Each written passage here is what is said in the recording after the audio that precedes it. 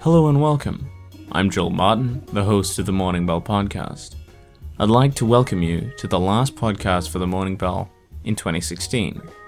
This year, we've been very fortunate to field such a wonderful selection of guests who have been very generous with their time and provided hours upon hours of free content for you, the listeners. I believe I speak for Luke and Ian when I say the conversations we've had this year have been insightful, entertaining, and practical. That last word is very important, I believe, as it sums up the purpose of the podcast, to provide strong content for emerging writers. On today's podcast, we chat with Marie Robineau, the store manager for the Brunswick Street Bookstore. Marie is a wonderful presence at the bookshop, and we thought it would be great for the audience to go behind the workings of an independent bookshop. We chat about this, as well as our top books of the year. If you want to get in touch with me over the summer break, you can, at my email, mailbox@thepenofjoel.com, or on Twitter @thepenofjoel. Also, I do hope you follow my wonderful co-hosts, Luke Manley, @thesoulshot on Twitter, and Ian Laking, @IHLaking on Twitter. Thanks once again, and we hope you have a wonderful festive season. Enjoy the show, and we'll see you next year. Hello and welcome to the Morning Bell podcast. Today we're at the Brunswick Street Bookstore, and I'm joined by not one, but two co-hosts. I'm outnumbered, ladies and gentlemen. Woo! Who wants to go first? Yeah, well, it's good to be here. Fantastic. Ian, how have you been? How was your week? Yeah, pretty good week. Been doing a bit of writing, preparing for getting a novella out. So yeah, it's been a pretty good week, literary-wise. Good. And Luke, hello, how are you? I'll start off by tell us more about Ballarat, but... Oh. No. What? No, he's silent. Ballarat? Oh, okay. Did you go somewhere, Ian? No, I didn't go You to said Ballarat. something about preparing for Ballarat. Oh, no, preparing for a novella to be released. How did you get Ballarat out of a He said novella? Ballarat. Yeah, I He had definitely said Ballarat. We all heard Ballarat. I do that. I just randomly throw place names Paris into the middle of conversations. So, Nice. yeah, that's like your version of Tourette's. Well, you know, Istanbul. That's how it is. So, yeah. Nice. Working with it. All right, Luke, so how has your week been? Good, yeah. It's probably about similar to Ian's. Bit of writing, bit of reading. What have you been reading, if I might hijack the how's your week been? I've been reading Anastasia. It's a new book Oh. that I've come across thanks to my wife. That's cool. It's translation, so yeah, there's always the trips and turns of translations, but it's good so far. Anastasia. Anastasia? Anastasia. Is that how you say it? Hmm. Yes. All right. I got Yes. it right. There you go. Good work. Awesome. So what's the story about? Is it about So far, it is about a trader, as in like a a trader post, or a post. traitor? I'm trying to get my history right. The Post, it's the 1980s post-Soviet sort of era, Mm-hmm. and this trader is like an entrepreneur. Yeah. That's how you say it, I'm sure. Yep. Mhm. And he goes off looking for this really sort of like mystic plant that he's heard of, because he wants to make money, right? Yep. And How it he's always like, starts. there's this really cool, like the people are talking about this cedar plant, which does, it's very great and amazing and useful, and some people say magical. It sells for this much compared to as much as it costs to get it. So I want it. So he's off doing that so far. Interesting. Yeah. Very And cool. so far it's very curious. It's fantasy-ish. Oh, so it's so like far. low fantasy, Yeah. It's magic captured your realism. attention. It Captured has your kept attention, attention. yeah. Yes, it has. That's right. That's cool. Interesting. Curious. And, as usual, we have a guest, but not any guest, ladies and gentlemen. We have a very special one. Now, she's been here for probably as long as we have... Well, she was. As long as we've been here at the podcast. She's Marie, and she's been dutifully watching the store as we carry on our shenanigans here in the back. So we thought, why not invite her to come on the other side of the mic and say a few words. Hello, Marie. How are you going? Hello, I'm good, thank you. Fantastic to have you. So, tell us about your week, Marie. How has it been? Anything eventful at the bookstore? Nothing too eventful at the bookstore, no. Mhm. Just normal week at the bookstore. No. So here's a question, and this is preempting our topic questions, but still, this probably won't come up. Any weird people come to the bookstore in the last 3 weeks? And you can tell him what weird people means. It's up to you. Well, You could say Joel, but you know. yeah. Well, I'd have to say yes. I mean, it's people are weird in general. There you go. anyway, so That's there you go. That is a very good answer. That is a fantastic answer. All right. Anyone who comes to a bookstore is weird. I like that, Marie. That's good. That should be the sales. That should be the tagline. I would buy that. If I came to a bookstore and be like, "You're a weird person for going to this bookstore," I would walk in. So let's talk about some things that we want to talk about, and that is, what have we been reading? Not just in the last 2 weeks, but this year. Now it's the end of the year podcast, so we thought, why don't we gather around and talk about our notable picks of the year and our favorite book of the year. So let's start with Luke. I'm getting dobbed in on this. Yeah. I don't even know how this is supposed to work. Yeah. So let's go through the list. Dun, dun, dun, dun. No. Yeah. I did pick a few. I'm not sure if you wanted one favorite or like a selection or Some notable whatever. So mentions let's go and then through. a favorite. Notable mentions. All right, cool. American Gods by Neil Gaiman. Hadn't read it before. Oh, Got me into back into the sort of the magic-y realism sort of world, but also a fantasy world within the real world. So not actually magic realism. It was kind of a mixture of both. Just like fantasy set in modern day. Yes, fantasy mundane. Modern fantasy. I think you said mundane. That works better. Fantasy mundane sounds Mundane great. fantasy? Mundane fantasy. That should be the new. I'll do that. Good. But yeah, it also got me into Neil Gaiman, so that was. He's So quite, have quite a you good writer. read Neil Gaiman's work before? I know American I Gods? hadn't touched any of his works before actually. So that's cool. I I too. kept hearing about him. Yeah, I stumbled into Neil Gaiman this year for the first time. But it was Stardust for me. That's cool. Stardust is good too. Stardust is great. Oh, the book? Yeah. Ah, good. Good. Not It's the going to be movie. one of your top picks, isn't it? No, it's probably. And that brings us to Ian's topics. No, keep going, Luke. Another one that I read was The Snowden Files by Luke Harding. Oh. I don't actually remember what year that was written. I'm not sure if it was this year or previously. It currently has the picture of the film, so that's just an updated picture probably. It always bugs me. Sorry, I have to jump in and say it always bugs me when they update classic books I with agree. pictures Yes. from the movie, Completely and I'm agree. like, no. Yes. I'm into it. It makes it look so tacky.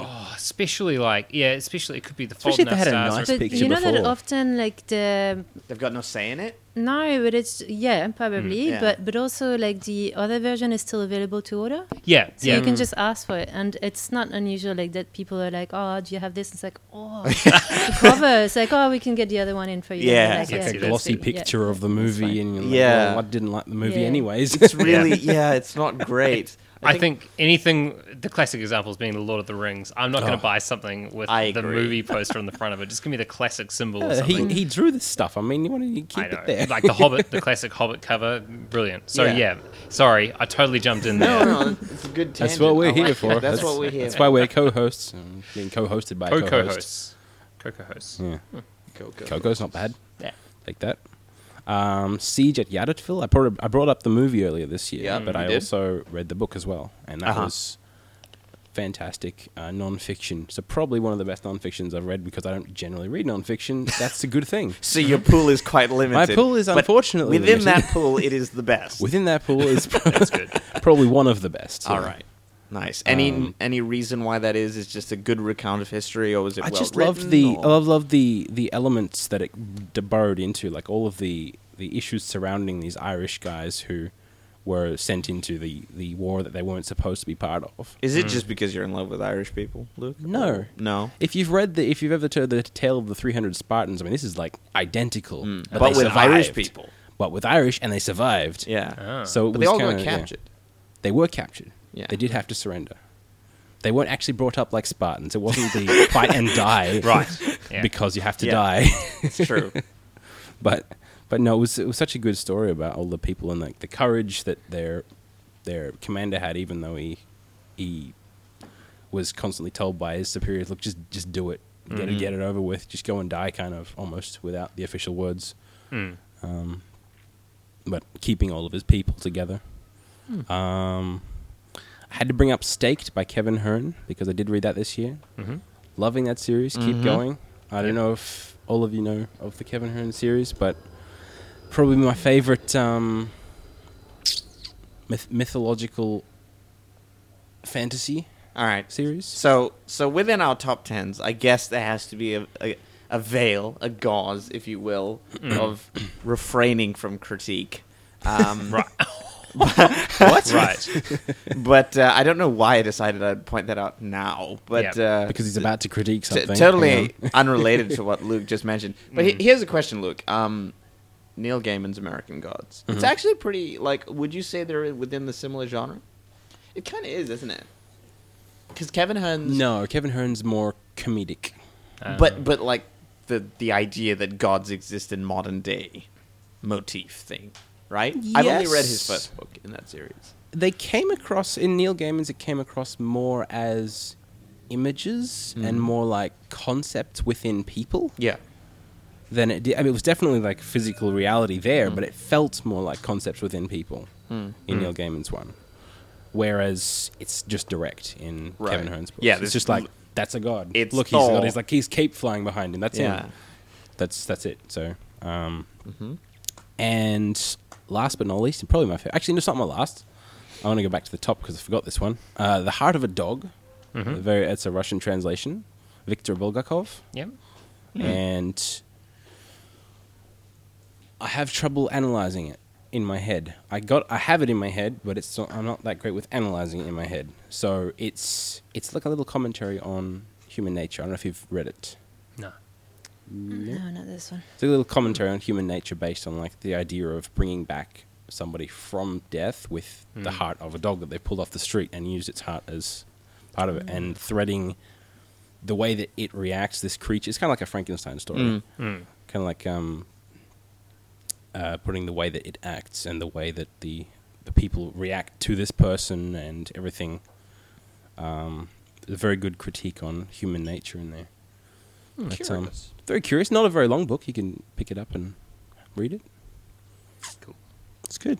And then the last and not least is The Tower of the Swallow, Andrei Sapkowski. So, as always, in love with his series. Yeah. I know. The criticism is thick. I said nothing. I look at the stairs. Refrained. I look at the stairs. That's what co-hosts are for, pointing out the stairs of the host. It was just me looking intently. No, it was still choice. probably Is that the book of the year? That's your my book of the year. I was Fancy. always when was that book released? That was this year. That was this year. Yeah, they came out this year. So they're being translated every year, right? Approximately every year. Yeah. And how many books in the series? Do you know? So far, approximately 6 have been translated. There's 8, I think. So for those that don't know, this is the story of Geralt of Rivia, and probably people most around him, and popularly known as the protagonist of the video game series, The Witcher. Yeah, The Witcher, or the Hexer in Poland. The Hexer. Yeah. But I've read 2 books in that series. They're interesting, but good choice. I'm glad you chose it. It's made me such a huge fan of dark fantasy. So, Yeah. What do you say? Okay, let's analyze your choice a little bit. What do you think? What do you think it does differently than other fantasy?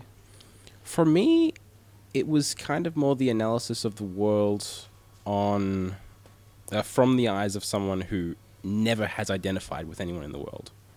And most fantasies, it's kind of people who are like, this is my community, and I want to save my community. And that's kind of how they live their lives. Whereas this is the guy who's like, nobody loves me, nobody likes me, and I'm not interested in them liking me. I'm just going to go ahead and do things to keep surviving, keep living in this world. And everything comes from his observations. It's kind of like a little a friend that he has as well. So that's kind of what I drew from it, and kind of like his loner state throughout the series. Even though he picks up, his friends every now and then, and he does develop a sort of a rapport with humanity, if you want to call it that. But again, it's like he still doesn't have the appreciation of humanity. Which, I don't know, I really liked the way that it was put out that way. Interesting. Ian, any interest in the series or in the idea of the loner character within fantasy? Well, Look, I haven't read any of the Witcher stories at all. I played The Witcher 3 this year. What'd you think? It probably put me off reading anything from the Witcher series. All right. But the world is very well fleshed out. But it wasn't something that particularly gripped me. I do take your point about this is my community and saving my community as being a really common thread from fantasy, and I was thinking back on that as you were talking. So it's good to have a different take, and obviously to discover Geralt's motivations in such a different way. Yeah, it's good. Curious. It's not to downplay the community ones. I'd still enjoy like The Hobbit and The Lord of the Rings, all that sort of stuff. But yeah, I just loved this different flavor that I hadn't had before. So yeah, and those are tropes really, but sometimes you don't notice things like that, those kind of meta tropes. Can I say that? It's a meta trope. It's not a thing. Maybe. It's not a thing. Let's make it a thing. I could call it a hexatrope just for the fun of it. I see what you did there. Well The done. Witcher trope. Yeah, So the and Marie, your thoughts on this? Have you read any dark fantasy that you're particularly fond of? No, I'm No? afraid not. No, Not a not big really. fan No. of the Witcher series. Not even familiar with it. There you go. Yeah. It's all right. any Polish mythology or anything? Talking No, about sorry. Polish mythology, you mentioned that. Since most people, like, Polish mythology is not exactly one that springs out at you. It's like Greek mythology or like Roman mythology. And then you got like Polish mythology. It's like, I don't even know what that is. And I think to a greater extent, Sapkowski's work popularized Polish mythos like the rest of the world. Or What'd you- Slavic in general. Yeah, just Slavic mythology in general. Because he did incorporate a lot of stuff and pulled from different cultures. Yeah. What do you think? Did you like that element? Was I it different? loved that element. That was fantastic. That was like you Didn't feel foreign to you, or like you, it didn't. you expect something Norse in it because it's so like cold and blistery all the time, but it's not. It's all about like the witches and the sort of the like the land and the creatures, things like that, instead of like gods and battles of gods and things like that. And I think that's again one of the reasons it makes it one of my favorite books of a series. Because it does, like, it's similar when you go to read, like, Gabriel Garcia or something. Yeah. Because he brings out the South American sort of mythos. And I can't think of other names at the moment. But and that's what happens when you find another writer from a specific area with who brings Tolkien out with the his like mythology. Anglo-Saxon fantasy, Yeah. his Celtic roots. Yeah. It's interesting. Yeah, it always interests me with when people touch very closely on the mythology of whatever that culture comes from. We see that in East Asian material as well. I just read Jani Wirtz and Raymond E. Feist's Daughter of the Empire, I believe it is. I never read that one. And it's interesting because that's set within a Southeast Asian / Japanese culture, and to see what he draws upon. And yeah, I think that serves The Witcher quite well. And to me, that is the thing that I find the strength of those books. So, good choice. Ian.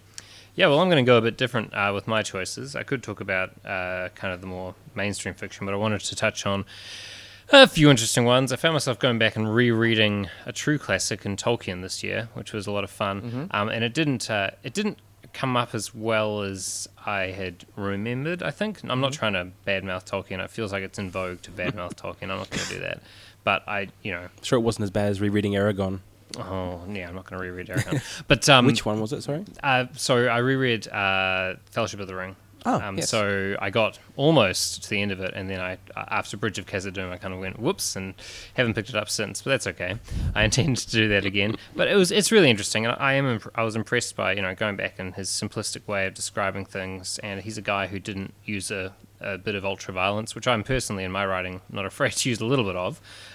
So it was interesting going back and seeing how, having not read it for 10 years, revisiting it and seeing how your own tastes have changed. So that was an interesting experience. But framed by that, a couple of books I thought I'd mention. I mentioned Stardust already, which was interesting to get into.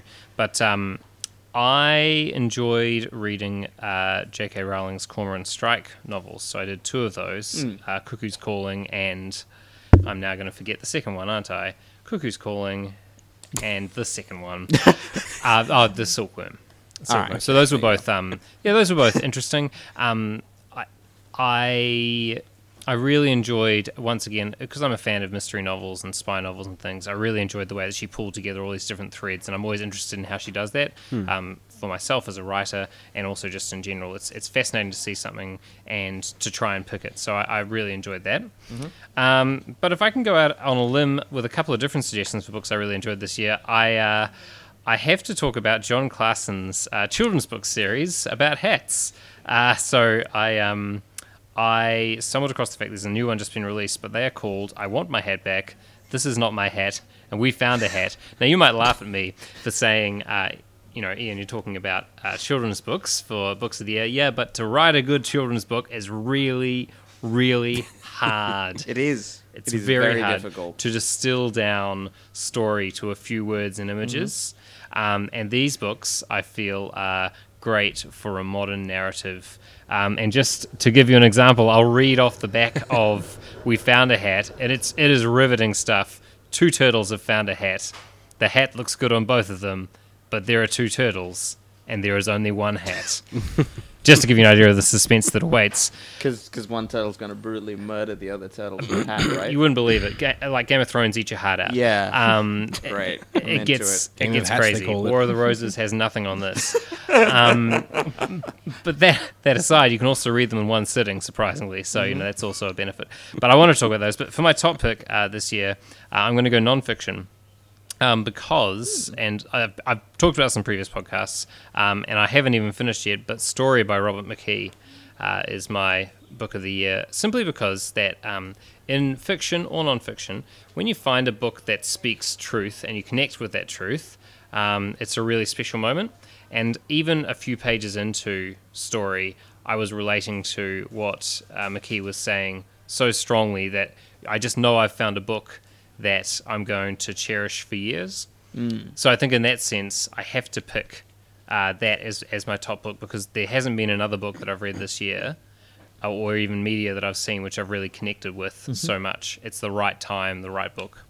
Interesting. A book about writing. A book about writing. So for me, as a writer, to find a book about writing that I could connect with was really special.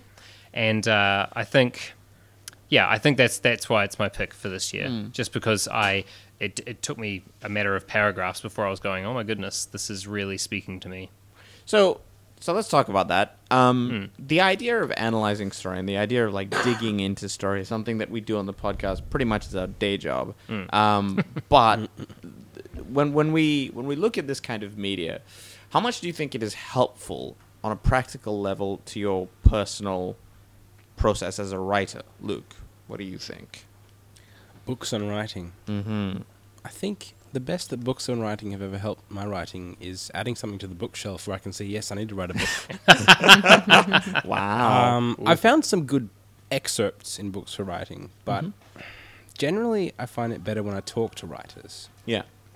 than actually reading like paragraphs on how to read, how to write rather. And like I said, I have found some good parts in them, but it's more like, do you want to read all of the stuff which you probably know to find the stuff that you don't know? So if that's a really good book, that's an interesting idea, but I haven't found one yet myself. Well, I think what it does is often it reveals something that you did know, but it articulates it in a way that helps to cement that as truth. I mean, we talking about, whether it's talking about scenes and moving a character and revealing something to them during that scene, so they've moved from point A to point B. And it kind of, as I've been reading, I've been looking back over my own writing and thinking, I kind of stumbled across this stuff. So it's almost like I knew it inherently from my life and my experiences, but to read it again is really refreshing. So I haven't found it a burden. I think that you've got to be careful when you're reading about writing, so that you don't overthink things. I think that as I often say, I don't think that writing is a mystical art where the muse sits on your shoulder and you just pours through you. I don't think it's like that. I think that there's many things that you can learn, but it's important to not overburden yourself in that process. You still have to tell a great story. Yeah. Procrastination of research. Yeah. Oh, I love research. that is definitely a thing that can happen. But yeah, I think I agree with Ian on that. I'd say it's very helpful to have. It's also good to have those touchstones of people that have come before, and you're like, okay, I'm not alone in this. There's people that understand the process probably much better than I do, because I'm grasping with that process. And so, yeah, McKee is one of those examples that, he's been mentioned in film, he's been mentioned in everything as being one of those forefathers of literature. So here's a question, Marie. Do you get a lot of people coming into the bookstore and being like, I want McKee's textbook on the story? Do you get a lot of, like, books about writing? Like, source books, textbooks? Is that, like, a thing that people buy? No, You don't think so? So much, a little bit, but it's... I think it's a we thing do that- have a section on a reference section with books on reading and writing. Yeah. But You don't stock it up very often? I guess we do, but it's not. No, it's not. Like It's not flying off the shelves. Yeah. It's one of those things that I think is decidedly different for other art forms. People who aren't painters are interested in, like, reading about painting or the process of painting. Yep. People who are interested in the lives of musicians, people read up about Beethoven and Mozart and things like that. When it comes to writing and the art of writing, I think that's a little too specific for a lot of people. And I think But that's... what I find interesting, though, sorry to... Yeah, no, go for it. It's because what you say you really like in that book about writing is, I feel like that's what I like about books in general. Like, I mean, about as a reader, like not as a writer, but as a reader, like to find like a writer really talks to me and I articulate what I feel and what I think, and I didn't know how to articulate it, and it really helps. Like, and it feels like you going somewhere. And I always find that it's it's that moment where there's something in your head, you don't know how to express that particular thing, and then a writer and then all of a touches on sudden that. it's on paper, and then like, it's oh like, my oh, god, that- yes, that's what it is. It That's makes what it sense. feels like. Yeah. That's very true. I think sometimes it can help you move from, I heard it once explained to me, it's the difference between knowing, touch your head, and knowing, touch your gut. You move, you read something, and you move. Wow, we got deep. But you move from knowing at a theoretical level to just to knowing in your gut. That's a difference. And sometimes you read something, and whether it's a character and something you experience along with them, or something else where you think, wow, someone else understands, that can. That, without being so dramatic and say it can be life-changing, it can mean a lot to someone when they find that. And often that can be why you meet people and they're like, I love this series. And you're like, how could you possibly like 50 Shades of Grey? But then they're like... You chose the worst example, Ian. Sorry, let's say there'll be someone out there who says, oh my goodness, I read... heck, I don't know, Lord of the Rings really spoke to me, or something like that. A Feast for Crows, George R.R. Martin. And they're like, it really spoke to me, and you're like, oh, can't stand it. But you find that thing which speaks truth, and that truth is a what sad wedding, didn't you say? Yeah. I think, and in a way for me to segue this in to the end of the year show, is to say that we've talked for 2 years almost about the art of writing and the process of writing by interviewing authors and publishers and editors and bookstore managers. And the curious thing that I think is important is not that we're showing you roads that you should take or follow dogmatically, but paths and experiences of people that are usually quite experienced in these fields or just learning them themselves. And by doing so, that's why I think things like McKee's textbooks really help me. It's because... it's that eureka moment when you understand something very instinctually about story, and then when you see it expressed, you're like, well, that makes perfect sense. Now I can see the patterns, so that's a very good pick, Ian. Thank you for that. Marie, let's toss it to you, and let's talk about your notable mentions book of the year. I've got a massive list. That's good. So I'm not gonna go through them all, but because one of the great perks of working in a bookstore is that you've got access of some lots of books, and also so many good books, because there's all the books I read I like, because if I don't like them, I just read 10 pages and that's it. Done. Next. Yeah. That's true. I've read a lot of fiction, but I've read some excellent non-fiction books this year as well. Some of them being A Field Guide to Getting Lost by Rebecca Solnit. And I Love Dick by Chris Kraus. Well, it is fiction. It's in between. And The Examined Life by Stephen Gross. Very interesting. So a little bit of psychology and this book, The Argonauts by Maggie Nelson, that I've just started rereading. And I've actually found out that I read it last year. Time flies. I thought it was this year, earlier on this year. But Sam was telling me like, no, it was last year we read it. I'm like, oh, okay. But I'm rereading it, so it can still be my book of the year. So what's the premise? So it's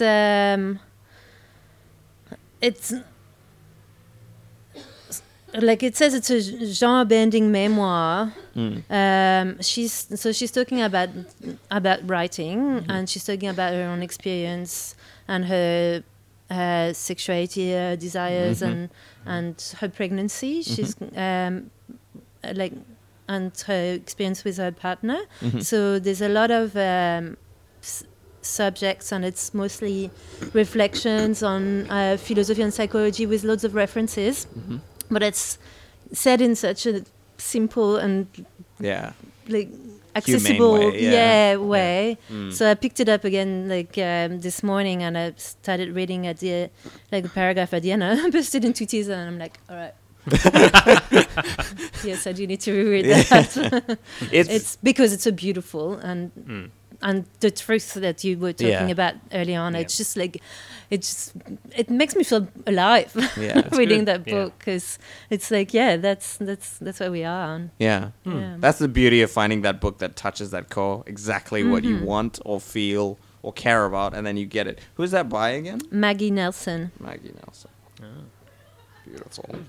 Can I ask you, so was there any book that you started reading this year and you got the 10 pages in? Was there any book that you thought you were going to really enjoy, or you got a certain way and you thought not for you? Yeah, absolutely. Like the latest one, Ian McEwan, Nutshell, and I've tried so many times with Ian McEwan. I just don't like him. I'm sorry. I know he's a good writer. I know he's a very good writer. It's all right. And that's why I keep trying. But all those poor reviewers are crying now, bro. I know, and it's like the reviews are amazing, and friends of mine have read it and said it was great. And I was what do you think turns you off? It is the pace. Yeah, and I just like his style. It's just it really just doesn't grab me. Interesting. Yeah. It's all right. There you go. Asking the tough questions. Nice. Any more, Marie? Yeah. One of my favorite novels this year was Jonathan Safran Foer, Here I Am. I love Jonathan Safran Foer. Yeah. And I have to say it took me a little while to get into it, and I didn't put it down after 10 pages because I knew I was... you were going to like it. Yeah. Well, no, I didn't know I was going to like it because... And it's a big... I think it's 600 or 700 pages. It's quite a thick novel. Yeah. And it did take me a long time. Not 10 pages, more like 100 pages or nearly 200 pages that I was still not convinced. And I persevered, but then it was so rewarding because it's comes together eventually. And then looking back, it's like, no, they were necessary, those first 100 pages that I wasn't too sure about. It wraps up, it makes sense. And it's a novel that needs time to develop. See, that's an interesting thing. Fine. How quickly do you put down a book? Do you think that there's that moment where it's like, oh, I feel like this could get somewhere, or do you just I don't have time, let's move on to something that I enjoy? Well, I'll tend to stick with something a fair way. Probably the last book that I attempted to read, it was a while ago, that, two books recently. So the first one was the third Cormoran Strike novel, where I was like, I've read 2 of these, so I stopped. I will pick that up in the future. That's fine. Career of Evil, that's the one. It's only so much I can take.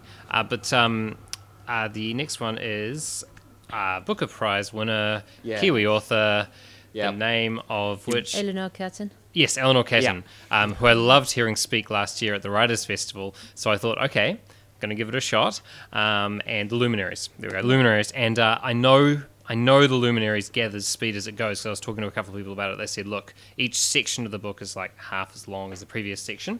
I was like, oh, okay, that's fine. But I just couldn't get past the fact that the first scene, I was 40 pages in, the first scene's still going. And I was like, okay, I'll just put this down for a day. I haven't picked it up since. Yeah. Luke, what about you? There's a few, I think, but There's a I can't picture. Is the that- is that exact- one I don't that have you- that kind of moment. Though. Yeah. Is that one you've put down and then you've come back to and you're like, that's the one. That's Probably actually a good Serafina. book. You finished it? No. Okay. Well, then you can't say that. No, the one that I've stopped and then come back to, like, no. yeah. Come back. No, not really. I don't know. For me, it seemed to go by week. If I've read it within the week, it's read. Yeah. If I haven't, it'll sit until I have another week where I feel like reading it. Yeah. Yeah. And it seems to go with a lot of things. Like I'll go Interesting. through like documentaries one week, and I'll go through books the next week, and then I'll go through videos the next week. It's kind of how it flows. So if it misses that week, It's it lost. might come back. It might come back. Yeah. There you go. That can be it. Sometimes it could not be that it's the. I wouldn't say it's a bad book. I'd say it's not the right book. It could also be it's just not the right time Yeah. Yeah. Definitely. for that book. Yeah. Yeah. But you persisted, Marie, and you loved it. Yeah, and like I do have like a pile of about 6 or 7 books on my bedside table because I would I'd give them more a year than a week because I tend to start another if I'm not into a book I'll start another Start one, something else. Yeah. Yeah. Yeah. but I won't necessarily put it away. Like I'll keep it there handy to go back to. Yeah. And yeah. There you go. So that is your book of the year? Or have you got something even more exciting? I've read some great graphic novels this year as Oh. well. Yeah. I've read one called Everything is Teeth by Evie Wild. That sounds very scary. I had my wisdom teeth out. Oh. So I'm going to treat myself to Everything is Teeth. It's Right. about a little girl who goes obsessed with sharks, and it's quite dark actually. But it's really beautiful. But I think the one that I liked, and I read a few other graphic novels, but one of my favorite was Patience by Daniel Klaus. Yeah. It's amazing. Yeah. Patience. Yeah. There you go. Just write that Well, down. and with the sci-fi, it's just, it's Yep. yeah, it's pretty good. It's interesting. For a person that doesn't read a lot of graphic novels, what do you think? Like, for me, I don't read a lot. I used to, but I've fallen out of that. Do you think that when somebody says this graphic novel has a really good story, right? Most times people are drawn in because of usually the art style and the story, right? With your 2 examples, what do you think carried it the most? The story or both? The art style? Yeah, it's both, but probably the story first. But Interesting. And well, coming from France with a huge tradition of graphic novels in France, graphic novel for me needs some substance. Yeah, definitely. Yeah. That's curious because I feel like the American tradition is a little bit different. Yeah, Like it the is American, definitely. Yeah. Yeah, that is Yeah. interesting. So, that is your books of the year? Yeah, my books of the year. Fantastic. Yeah. Good. I need to hear Joel's list now. And we'll move on to the... no, I I have to hear high praise of all the people we've listened to this year. So. yes, exactly. Here we go. So one of the books, and we'll start off with one of the books that a author has come onto the podcast to talk about. Well, not talk about that specifically, but has come up, is Skylarking by Kate Mildenhall. And so that was Kate's debut novel, and there was something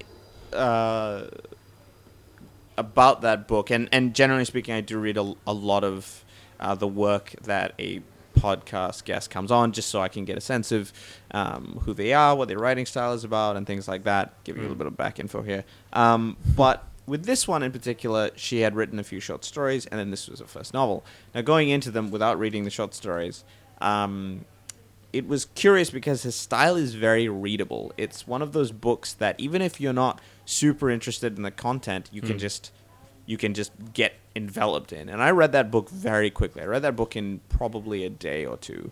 It's not a very long book, and I think the thing that I found interesting, something that I hadn't really seen a lot of, or just personally not read, I'm sure it's been done, is the idea of that sort of friendship between 2 young girls, and done in such a way with a very, very good touch to how the characters feel, their emotions, and specifically the journey. The thing that I generally shy away from in novels when it gets a little too introspective, when novels get a bit too angsty, and I'm just like, I want to pull out now. But I didn't pull the parachute on this one because the emotions were grounded and they made sense, and I could see it happening. I didn't just feel like it was some angsty novel. It was an actual emotional novel, and I really enjoyed Skylarking. So well done, Kate. The next book that I read, and this is something that I'd been planning to read for a while now, was Perdido Street Station by China Melville, or Melville. And the thing about China Melville's, he's a very smart guy, and his political stance or just belief comes out very strongly in his books, and that puts a lot of people off. But for me, anyway, Perdido Street Station was a really good mix. There's a little bits towards the ending where, I know it'll catch a few readers off guard because it sort of comes out of nowhere, and there's a little bit of Deus Ex Machina, I think, in there. Despite that, the Eagles are coming. Not that bad. Despite that, there's a ton of thought put into the world building of this story. It's very different to most fantasy. It's like this. I guess I hate using the word steampunk fantasy because that conjures the wrong view of this. Yeah. Not being derogatory to Top steampunk. hats and monocles. Yeah. But it's definitely a very earthy, city, sewery focused fantasy. Right. And there's not a lot out there. So As in Victorian? not really. Imagine a fantasy world with a modern-ish political system with still the trappings of a late medieval period. Perhaps. Okay, now I'm confused. Yeah, you had me a second ago. With trains. And I love how you're like, imagine this, and I'm like, I and can't. an attractive bug creature. I had it about Sorry. 2 sentences ago. And I an had it. attractive bug creature that the main character has a relationship with. So what you're saying is read the book. Yes. Okay. It's very good. There we go. China Melville, super smart dude. You should totally read that book. And, get over any hiccups that you might have reading it. 2 nonfiction books also on the list was Wizardry and Wild Romance, which was a study of epic fantasy by Michael Moorcock. And Michael Moorcock's well known for his Elric of Melniboné stories. And it's interesting because you mentioned, Ian, that Tolkien, it's in vogue to bash Tolkien a bit. This was written a while back, and it's most notable for Michael Moorcock considering Tolkien's The Lord of the Rings to be the epic poo, or the Winnie the Pooh equivalent of fantasy, which was Right. just Who was Eeyore? Sorry. Boromir, maybe. Boromir. Yeah, Boromir. definitely Boromir. Okay. So, and I'm sure for Tolkien fans that will probably pull you up and be like, Michael Moorcock, you're a monster. He's very opinionated, but reading his opinions, simply because he's a fantastic writer, looking at the way he digests fantasy and analyzes sword and sorcery and fantasy is fantastic, and I think it's definitely worth a read. And the last on the notable mentions list is the Story Grid by Sean Coyne.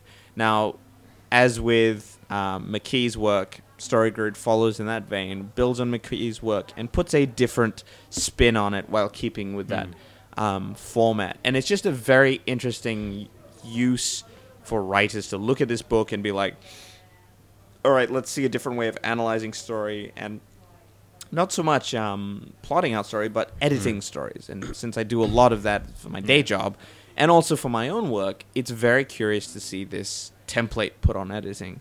So if you're at all curious about that process, read the Story Grid. So my book of the year, and the stipulation was I needed to pick a book that a guest from the podcast has written this year. And that is The Love of a Bad Man by Laura Elizabeth Willis. It's a dark journey down some very unsavory characters' lanes. And the interesting thing is she takes a very open approach to writing the characters. She doesn't make all these basically partners to these terrible men seem redeemable, and neither does she make them seem irredeemable. Yeah. She takes a very non-judgmental approach to the characters, and I think that's where the strength of the story lies, because we can make our own judgments. And some of those stories have stuck with me, and some of the imagery in that book will stay with me for a very long time. So that is my book of the year. Great. The Love of a Bad Man. So well done, Laura. Cool. So with that, we wrap up our very elongated media section, which is just the book of the year. But I hope you listeners have also had a fantastic reading year. Now, for wrapping up the podcast, we thought a good topic to chat about was to quiz Marie on the weirdness of bookshops, or specifically interesting questions that we thought we could pose to her. So let's start with Ian. Yeah, so I guess I'd begin with a question about you, Marie. So maybe you could tell us a bit about your literary journey. Like, did you read a lot growing up, or did you kind of fall into books on the way? No. Well, I did as a young kid, but then I only started reading as like a teenager, but like I was maybe even like I was quite old, like 15, 16. I started reading. Yeah, and then I never stopped. Yeah. That's cool. So and how did you stumble into working in a bookstore as well? So I've never worked in any other place, believe it or not. Really? So I did a degree at uni in bookselling and publishing. Like in France, there is a course, like a specific course, like so it's bookselling, publishing, and librarianship. It's a 2-year course. It's very intense, but it finishes in work experience in so either a publishing house or library or a bookshop. So I did my final work experience in a bookshop. And they offered me a job afterwards, so that was me sorted. Then it was set from there. I don't think we have one of those in Australia. Yeah. A degree in that. We have like I think information services and librarian. And Yeah. that's about And it. then there's publishing degrees, but There's no, publishing not degrees. so not Bookselling. yeah. That's culture for you. That's really interesting. Well, I guess it does. Sometimes in Australia, we measure the value of things by how much you make from it. The industry by the value, economic value of it. Yeah, and we were told that uni, it's like if you in for the money, you're in the wrong place. You're in the wrong career. You just And it's the question we sometimes Become a ask: dentist. if you're not in it for the money here, what are you in it for then? Anyway, that's another whole topic of conversation. I wanted to ask you a bit about this bookstore. What kind of customers do you get coming through? Is there a certain type of person that comes to an independent bookstore like this, or is it a wide variety of people? It's quite a wide variety, but I mean, it's Fitzroy. It's mostly like in a city. Yeah. People are so quite wealthy and cultured, like for most of the part, for sure. But there's also like lots of tourists and younger people. There's a bit of a mix, but generally nice crowd.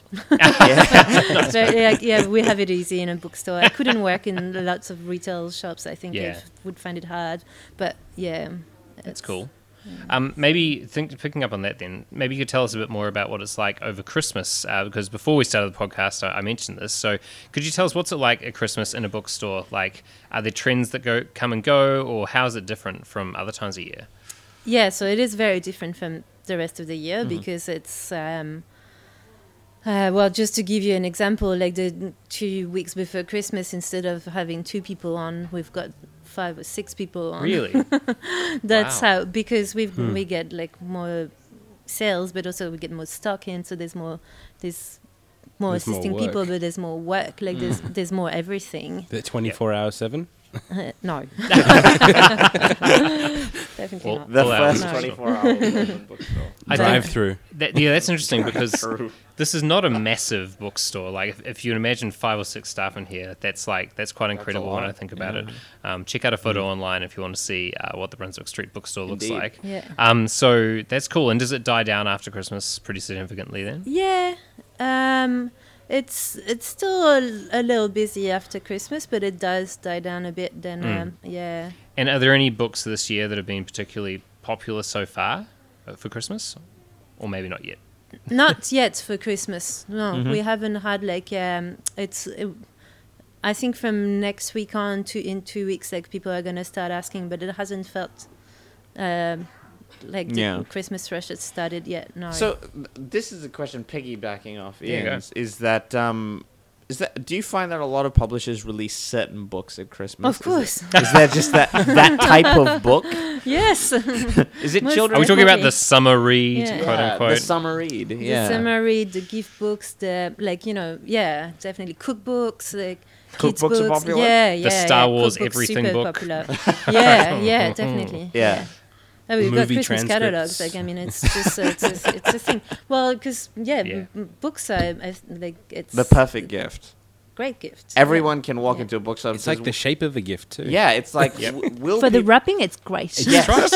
You don't waste any. Whenever I buy things for people, I'm like, how easy is this to wrap? And then Yeah. I'm like, a book. Yep, that's fine. I'm sure they'll like this. The curious thing is you can always buy a book for someone. You're like, they might like it. They don't have to, but they'll be educated at the end of it. Yep. So there you go. Luke, let's start Education. with yours. What have you got? Other mine, okay. So I was wondering, after working in a bookstore for, well, any duration really, but as long as you've worked here, have you found that you're more or less likely to read books? Yeah. Ooh. Yeah, more I think. Because So being around them all the time I mean, I doesn't- can't imagine like not reading.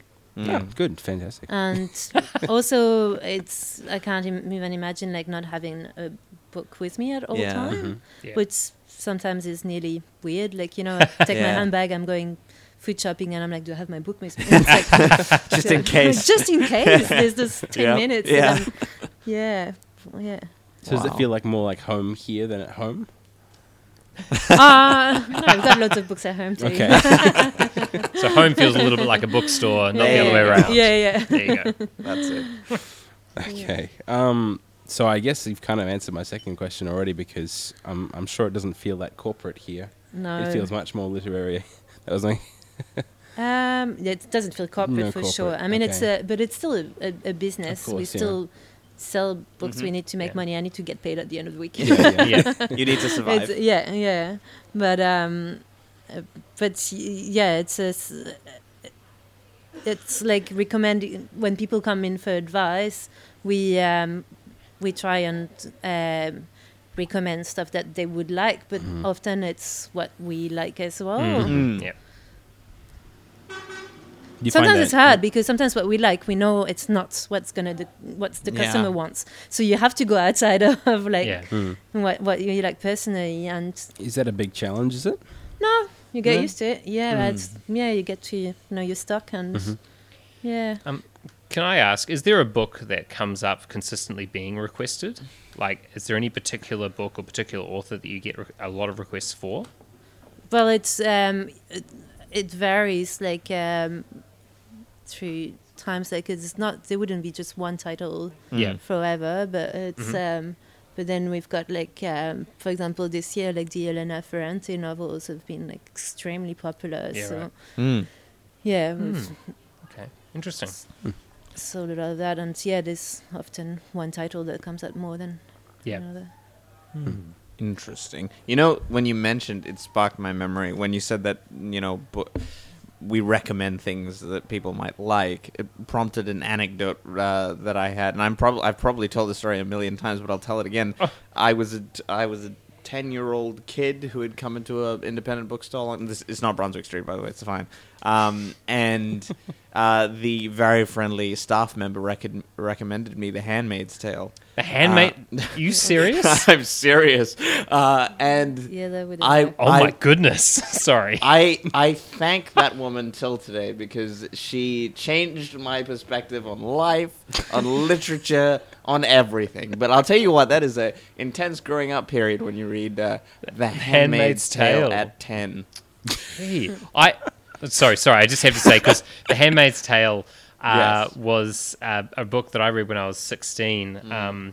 and we had this. We had a teacher. I wasn't mature enough to handle The Handmaid's Tale at 16. That's why I react that way, because I was like, I'm just being honest here, which is a terrible thing. I was like that sound. What is this? Yeah. I But was. Yeah. Also, in her defense, Oh, it's all right. I you might praise have her. you might have come across like a really avid reader, really smart Yeah. kid, and then you're like, "Wow, I've got to go outside the box." Because one of the hardest things to recommend is books for 10 years old. Because if people come in and they're like, "Oh, recommend a book for a 10-year-old," one 10-year-old is going to read like my niece is 10. She's read all the Harry Potter. She's finished them all. Loved them. Wow. And another 10-year-old is going to just be reading the Diary of a Wimpy Kid, and they can't get past that. Yeah. So it's like so you need to know like what they're into That's a and what really- their level, and they're so different from one another. Yeah, that's a really, really interesting thing, because that same bookstore, a previous staff member had recommended me some, young adult thing, and it Miffy. was no, Miffy. Miffy is not in the young adult. I don't know what you were reading when you were a young adult. What's up, Luke? Miffy.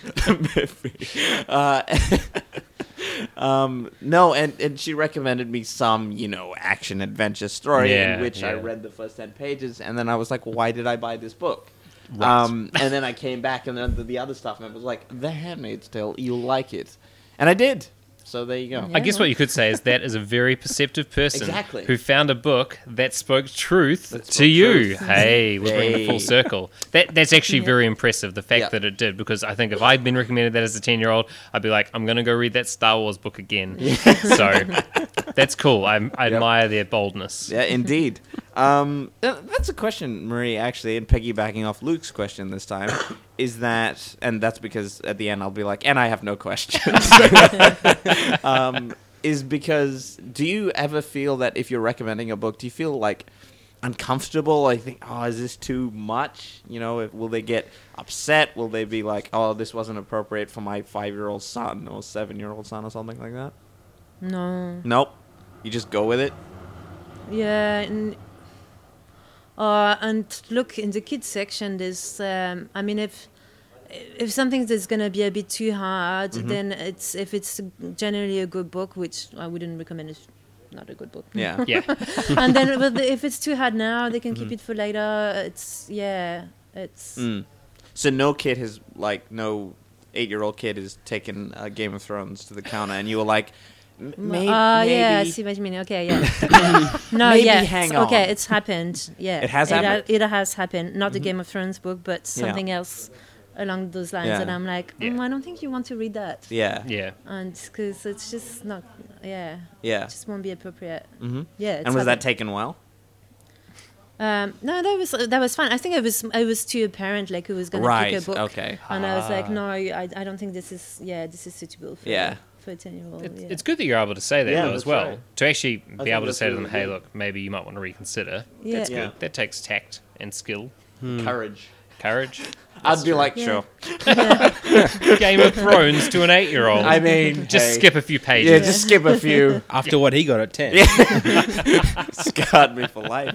All right, Luke, continue. But what's hard though, it's like, Go for because like for a 10-year-old, you can quite easily do that. But Yeah. what I found really hard though is for a 15, 16-year-old. Yeah. Because Yeah. I know that's what I was reading at 16. Yeah. I would not recommend to a 16-year-old, but I still think that they should read it. Yeah. Not that I would Yeah. recommend it, but they can find it by themselves. Maybe I don't know. Yeah. That Go is that true. way. Just well, Well, it does depend, Yeah. because I wasn't reading a lot. That was probably the stage where I read the least, around 15, 16. But like before that, I read Star Trek novels at one stage. This is a big confession. Yeah, they weren't very good. Like, Can imagine. no. Anyway, Yeah. there was something. That was kind of my tweenage years, I think. But it is interesting when you think about the contrast between you reading Atwood, you reading that, and me reading, some Star Wars, Star Trek stuff. That's a big Timothy challenge. Zahn. You Yeah. can't go past Timothy Zahn, though, is very good, okay? I'm not going to lie. I still love those books. Provided he doesn't say the term lip curled another 50 Heir times. to the Empire. Yeah, anyway. But that's good. I digress. Excellent. Indeed. Luke? I wanted to know what the most prevalent customer question is that you've ever had. Can I have some change? for the parking? parking. Yeah, for the mirror. Are you serious? Oh, Probably. There you go. Called it. that's great. Yeah. We are not a bank. No, Yeah. sorry. It's good. Yeah, and like and the question most people have is like, do you have a certain book in stock? That's the question we get asked. Do you get a lot of orders? Do you get a lot of people Yeah, like and we call always- up and say, yeah. "Can you order this book?" And we're always happy to order books for people when we don't have them. And Yeah. Yeah. I have to ask a question, just coming off that, and in some way it relates. I don't know what it is exactly. This is you piggybacking off Luke, piggybacking off. Somewhat, yeah. I want to know, do you buy into the theory that Harry Potter, as a book series, got people this is reading again? interesting. Do you think there is such a thing as the Harry Potter generation, or do you think that it's something else that has young people reading now? No, I think probably. Look, I have to confess, I haven't read them. Oh yes, Same. that's right. Yep. But good but I do see how it's got a lot of kids reading, who wouldn't have been reading otherwise. So it's great. I mean,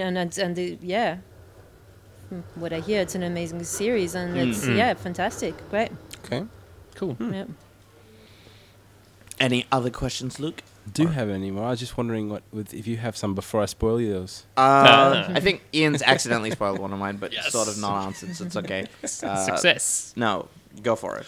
Okay. I was wondering what your, I don't want to say best sales because it's not, I'm not saying where do you make your most money, but what's the country that flies off the bookshelf? Like, are they American books, French books, English books? What's the... Australian books. Well, probably Australian books. Australian books, actually. Yeah, we sell a lot of Australian books. Okay. Do you think that's due to your status as an independent bookshop? That like people come to you for Australian books rather than they go to Dimmicks for like Game of Thrones? Yeah, Yeah. I guess so. Hmm. Yeah, That yeah, would be because an we don't interesting- we don't really stock like like airport novels, like Yeah. like popular fiction. Yeah. Yeah. You don't have two shelves of Lee Child novels, for instance. No, we do have a few Lee Child. Do you have two shelves? but you of them? don't- One shelf. Yeah. One shelf. Maybe one shelf. But yeah, no, it's not. Yeah. It's not our strength. Definitely not. Yeah. Popular fiction is not something we specialize in. Yeah. Right. Is there a country you'd prefer to be selling more? What does that mean? Just out of curiosity, come on. That's countryism. Country. Well, I mean, no, I and don't it's know. like the country thing. I don't know, because like I mean, like Australian publishers would buy rights. So I mean, they're Australian produced, but It's they easier come to get the from books as Yeah. well. overseas. Okay, yeah. Like because they buy the rights. So it's kind of hard to. Okay, so you're Say getting a that lot of way. like overseas books that are just published here. Well, so, for example, yeah. like the Elena Ferrante novels. So she's an Italian writer, but they're published by Text Publishing here. Okay, yeah. So yeah. So do you count it as That- okay, an well- Australian book or an Italian book? Count that as an Italian book? Yeah, Yeah. I would count that Alright. as Italian. But Yeah. yeah. But Okay. just distributed and repackaged by text then. There Okay. you go. And this one's probably controversial, I suppose. But Ooh, controversy. another best sales one. I don't know if that's the most controversial thing, but would you say more of your customers go for artistic books or popular books? Yeah, so as I was saying before, we don't really specialize in popular fiction here. I mean, So- the kids section is a little bit, but yeah, that's Yeah, but kids section is It's I think still it's not just- popular it's still fiction. not. Yeah. We still have some pretty arty books in the kids section. yeah, I've noticed that too. Like the fiction section is mostly literary Yeah. fiction as opposed to pop fiction, and You don't get a lot of demand for it. because of our focus on the backlist too. We tend to keep like with the art section and the architecture section is quite strong, and that's because we hold on to some back titles. Yeah. Yeah. Very interesting. Oh, yes, great, and great. to my great pleasure, there is a very expansive gardening and architecture section. So I was like, ooh, Christmas. Yeah. Yeah. So there we go. And that's you done, is it, That's Luke? me done. So these questions are pretty broad and pretty generic, but I am the host, so I have to be generic, apparently. Strangest book content that you've ever been called up and, asked, do you have animal erotica, or do you have table and chair architecture design, or do you get those questions? Yeah. You Sure. do? Any raised eyebrows Yeah, recently? the most recent one would have been like a recipe book for cats. Whoa. Like, And wait, cooking cats or cooking for cats? cooking for cats. Whoa. Okay. Ooh. Delicacy in cooking some for cats. countries. And the only one that we could get was a cooking for dogs book. I- Didn't work. How is that a How thing? is that- Okay. yeah, like- Whatever. You'd think Yeah, I the don't know. internet has already made it that there would be books for cats for everything. If you really don't have much to do with your time, you just become a chef for your cat. Yeah, there you go. There you go. We wouldn't Serve it have on a thought platter, that. they just eat it. Yeah, they eat it and they're like, "Thank you, human." Bye. All right, That's good. So Good one. weirdest content. Most requested book this year, or recent years, if it's been a very standout one. Okay, so I mentioned the Elena Ferrante novels. That was like one of the best sellers this year. The Harry Potter didn't last very long, but it was very Yeah. anticipated. Like Intense, so yeah. much heaped around Hype, it, and yeah. and it did fly off the shelf. We couldn't keep it in stock. It was Yeah. hard to keep in stock for Oh, a wow, while. yeah. Yeah, and Alain de Botton, Cause for Love. Yeah. Yeah, I that did was not. one of the. I did not bestsellers. imagine that Yeah. would be a bestseller. Yeah, definitely. It was interesting. So, how many people picked up the Harry Potter book, walked up to the counter, and was like, "Oh, it's a script."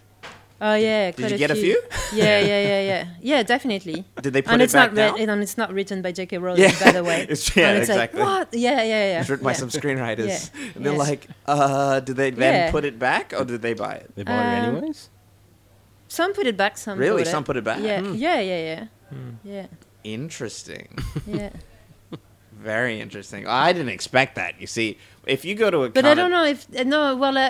Well, we had the display of the Harry Potter near the counter, so I Yeah. guess it's hard to say Oh, whether okay. they're gonna buy it anywhere So they or just not. put their hand on it. Yeah, They're like, yeah, and we'd start Yeah. talking, and we're like, well, and they ask questions, and then answer them. Gee. Yeah. very interesting. And the last question is, already answered because Luke stole it. But nevertheless, it has been a pleasure having you on, Marie, and quizzing you very thoroughly about life in a bookshop and running one. So thank you very much for coming You on. can thanks quiz for us having about me. the podcast. You can quiz us If about you- the podcast. When will we leave? How long will we be here for? Is this torture going to end? We start paying our rent. Yeah. That's right. But we shall keep those questions for another day. Yeah. But tonight, thank you, listeners, for putting up with us for a year. It has been our pleasure to host, I would like to say, some of the best authors in Australia, and we will continue to provide you quality content, hopefully still from the Brunswick Street Bookstore next year. Thank you very much for listening, and we'll see you then.